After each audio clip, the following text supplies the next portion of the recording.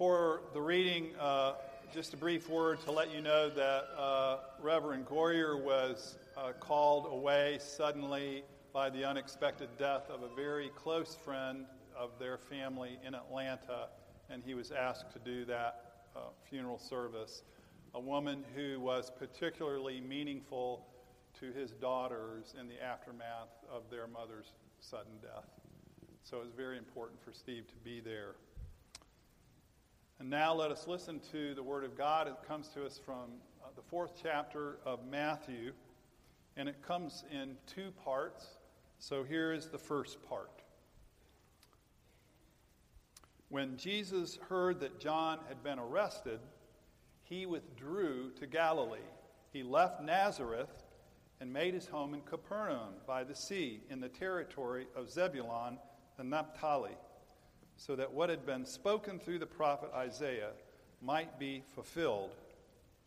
Land of Zebulun and Naphtali, on the road by the sea, across the Jordan, Galilee of the Gentiles, the people who sat in darkness have seen a great light, and for those who sat in the region and the shadow of death, light has dawned.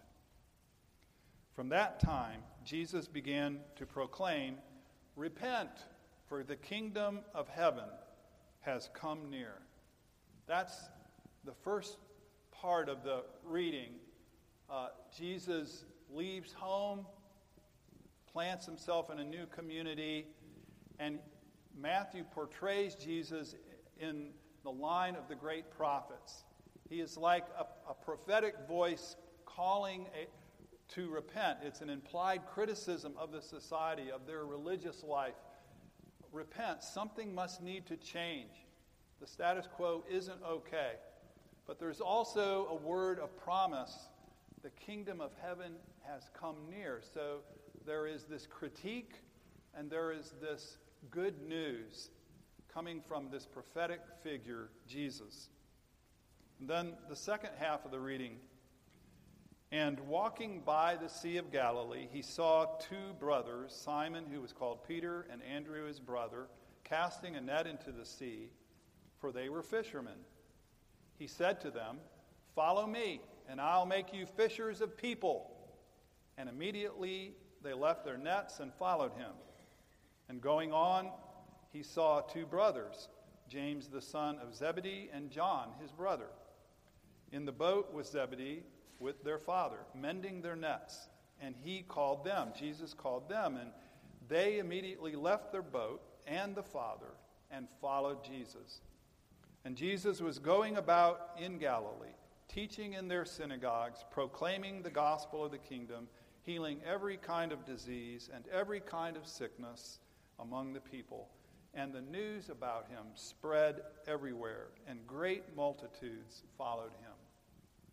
This is the word of the Lord. Thank you. So if you have been able to pull your eyes away from the Weather Channel any this weekend, where I think we're under Torcon 4 now, or some new invention. It's wonderful. But you might have noticed there was an inauguration going on, and it harkened back to an inauguration 56 years ago when Robert Frost stood at the inauguration of John F. Kennedy and read his famous poem, "The Road Not Taken." It's a poem about a traveler in the woods who's going along a path. Maybe you've had this experience, going on a path, and all of a sudden there's a fork, and you thought you knew where you were going and where you were supposed to go, and all of a sudden you have a choice to make. And in the poem, the traveler is trying to see as far down the path as he or she can, but it kind of curves, and they just can't see really where it goes. And then the other way, the same. And so the traveler has to make a decision, and he ponders which road to take, and then there are these concluding lines spoken here at the point of decision, but imagining what he will say to himself much later on after this decision has long been made. He says this, "I shall be telling this with a sigh somewhere ages and ages hence. Two roads diverged in a wood, and I took the one less traveled by, and that has made all the difference." This is how the Christian story begins, with a young man who decides one day to leave home and set out on an adventure, to go on a road less traveled. Matthew says simply that Jesus heard that his cousin John had been arrested, and so he withdrew to Galilee, and he left his hometown of Nazareth and created a new hometown in Capernaum. Now, it doesn't say much about that, but think of the dynamics behind this simple statement. A young man, about 30 years old, realizes that his wild cousin has been arrested by the Romans. His life is in dire jeopardy.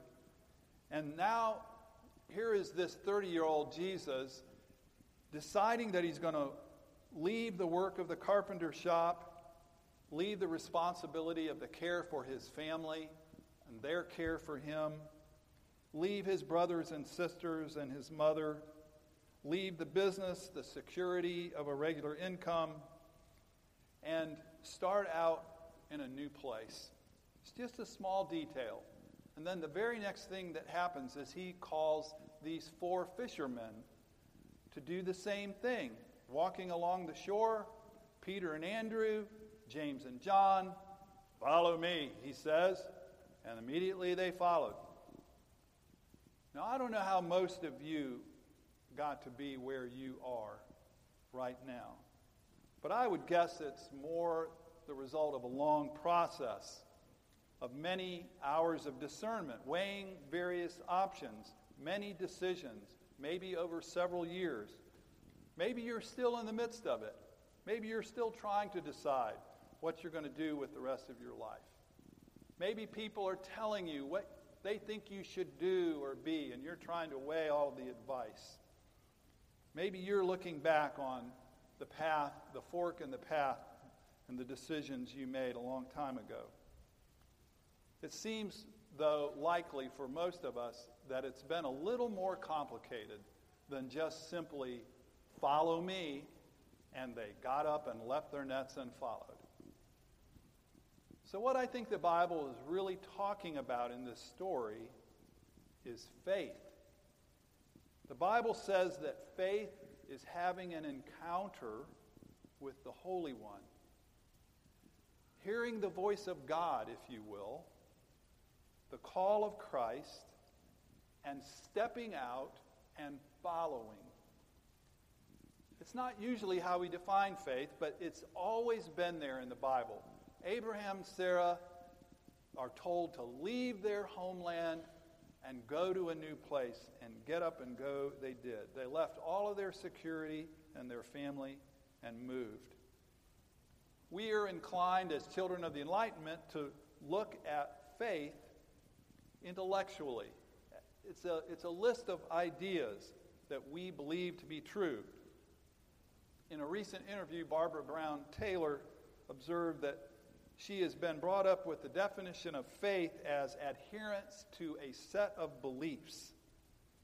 But now she says she is redefining faith as an openness to the truth, whatever that truth is. If faith is merely adherence to a set of beliefs, then it is easy for us to draw the line around who is in and who is out. If faith is merely an adherence to a set of beliefs, we can struggle all our lives and try to set ourselves to the challenge of finally working our way to acceptance of the list of ideas and truths. If faith is simply adherence to a list of beliefs, we might tell ourselves, I just can't go with that anymore. I can't be in church anymore because I can't sign off on all those things. For centuries, we've been using this idea of faith to fight ourselves and each other and those outside. And I don't mean to denigrate theology. I don't want to say it's not important to have some essential tenets. But we need to remember that it all begins not with a set of beliefs, but with a voice, with an encounter that says, come and be with me. Follow me. It begins not with a theological test, but with an invitation to do something. Like you, I wish we knew a lot more about Andrew and Simon and James and John. I wonder if they had ever met Jesus before. I wonder if Jesus had been operating some small groups in the area. Maybe they saw him at the fish market. Maybe they were restless in life. Maybe they were bored with their job. Maybe James and John didn't like working for their dad. Who knows what was going on? All we are told is that the decision is just they left their nets and they followed. Most of us, we make such decisions after a lot of struggle and maybe doubt. But for them, faith begins when they hear a voice, they have an encounter, and they make a decision to get up and go. Now, I'd like to point out two things about this. The first is that when Jesus went and made this visit to the shoreline, he chose some really ordinary people. I mean, people like us. I mean, people that are not particularly religious, who didn't go around, with little angel wings on their shoulders all day. They were just regular guys trying to pull fish from the water, trying to make a buck. There's nothing in the story that says they were religious seekers, that they were praying, or anything like that, that they were particularly moral or particularly gifted. They were just ordinary people. And I think that's important for us to keep in mind for ourselves. The second thing about the story is that no self-respecting rabbi would ever have gone out and recruited followers. They just didn't do that. The followers would come to the rabbi and submit an application. And the rabbi would screen the applicants and decide who would be worthy, who he would want to follow him, to be in his school. Promising students only. But not here. In this story, we see Jesus, the rabbi, going out and casting a wide net and inviting people to come. It's really an image of the scandalous generosity of the gospel that leaves the security of heaven and comes to earth to reach out to the world. Sometimes we may think that our religious faith is based on our search for God. But what we see here is that God takes the initiative. Jesus is the one who comes. God creates the need, the hunger, the thirst for truth and authenticity. There's like a God-sized hole, as someone has said, deep in the heart of every one of us. Michael Lindvall, who wrote this wonderful little book called The Geography of God, says people speculate about the search for God as if the transcendent one were a misplaced set of keys. Anyone misplace their keys? Every day. The awkward truth is that we who have misplaced ourselves. Taylor comments on the story and says, this little story in Matthew is not even really about us. This is a story about God. God's ability not only to call us, but to create us as a people who are capable of following. He walks right up to these unpromising fishermen and works a miracle, creating faith where there has not been faith, creating disciples where there has been no disciples. Just as he went up to a leper and touched the leper and said, "Be clean," or put some mud on a blind man's eye and said, "Now you can see," or raised the paralyzed man and said, "Pick up your mat and go home," just with that power, that authority, Jesus calls people to follow and changes their lives. It's about being swept into the flow of God's will and giving ourselves to it.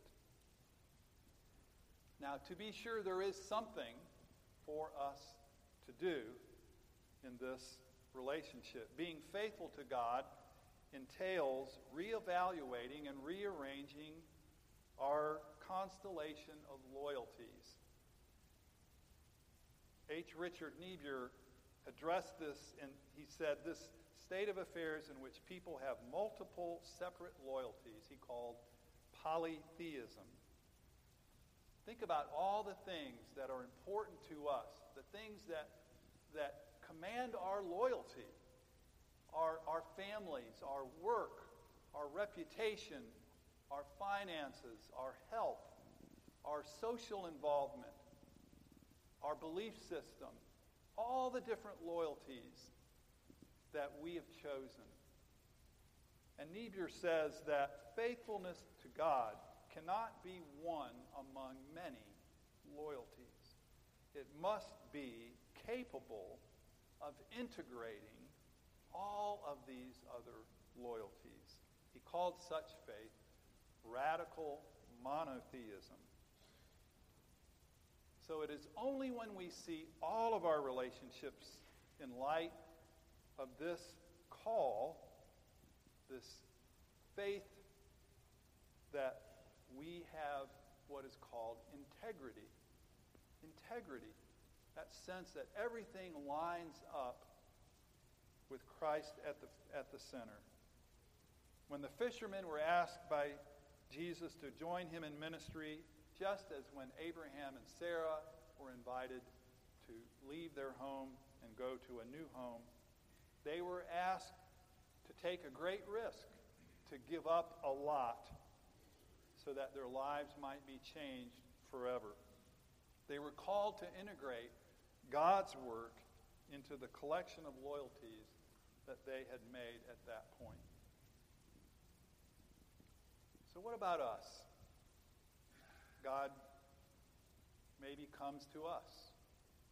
Have you ever heard a voice, felt an urging, wondered if God wanted you to do something, say something?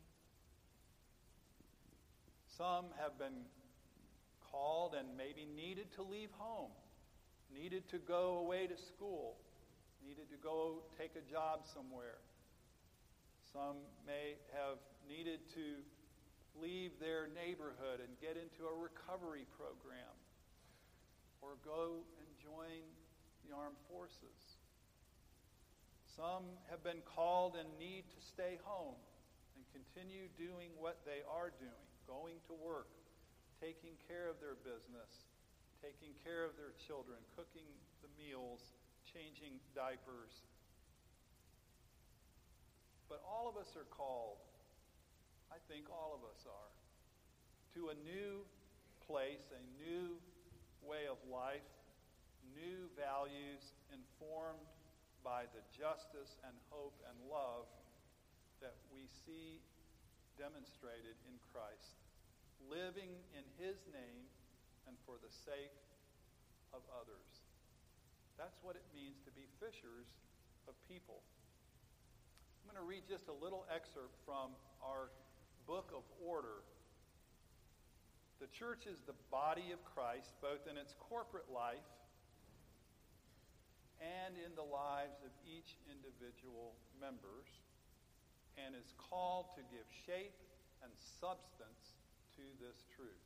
That means we are called to incarnate, to enflesh, to act out the truth that God in Christ is here, is in this world. We're called to tell the good news and to say that the new age has dawned and that God reconciles brokenness and makes all things new. The church is called to do this, even at risk to its own life, trusting in God alone as the author and giver of life, sharing the gospel and doing deeds in the world that point beyond themselves to the new reality in Christ. The possibilities for our callings seem endless. Sometimes they'll be big, maybe some small ones, but it would be a mistake probably to focus too much on ourselves in all of this. The God who calls us can be counted on to create us as people who are able to follow. And we need to trust that. Whenever and however our wills spill into the will of God, time is fulfilled and the kingdom of God is at hand.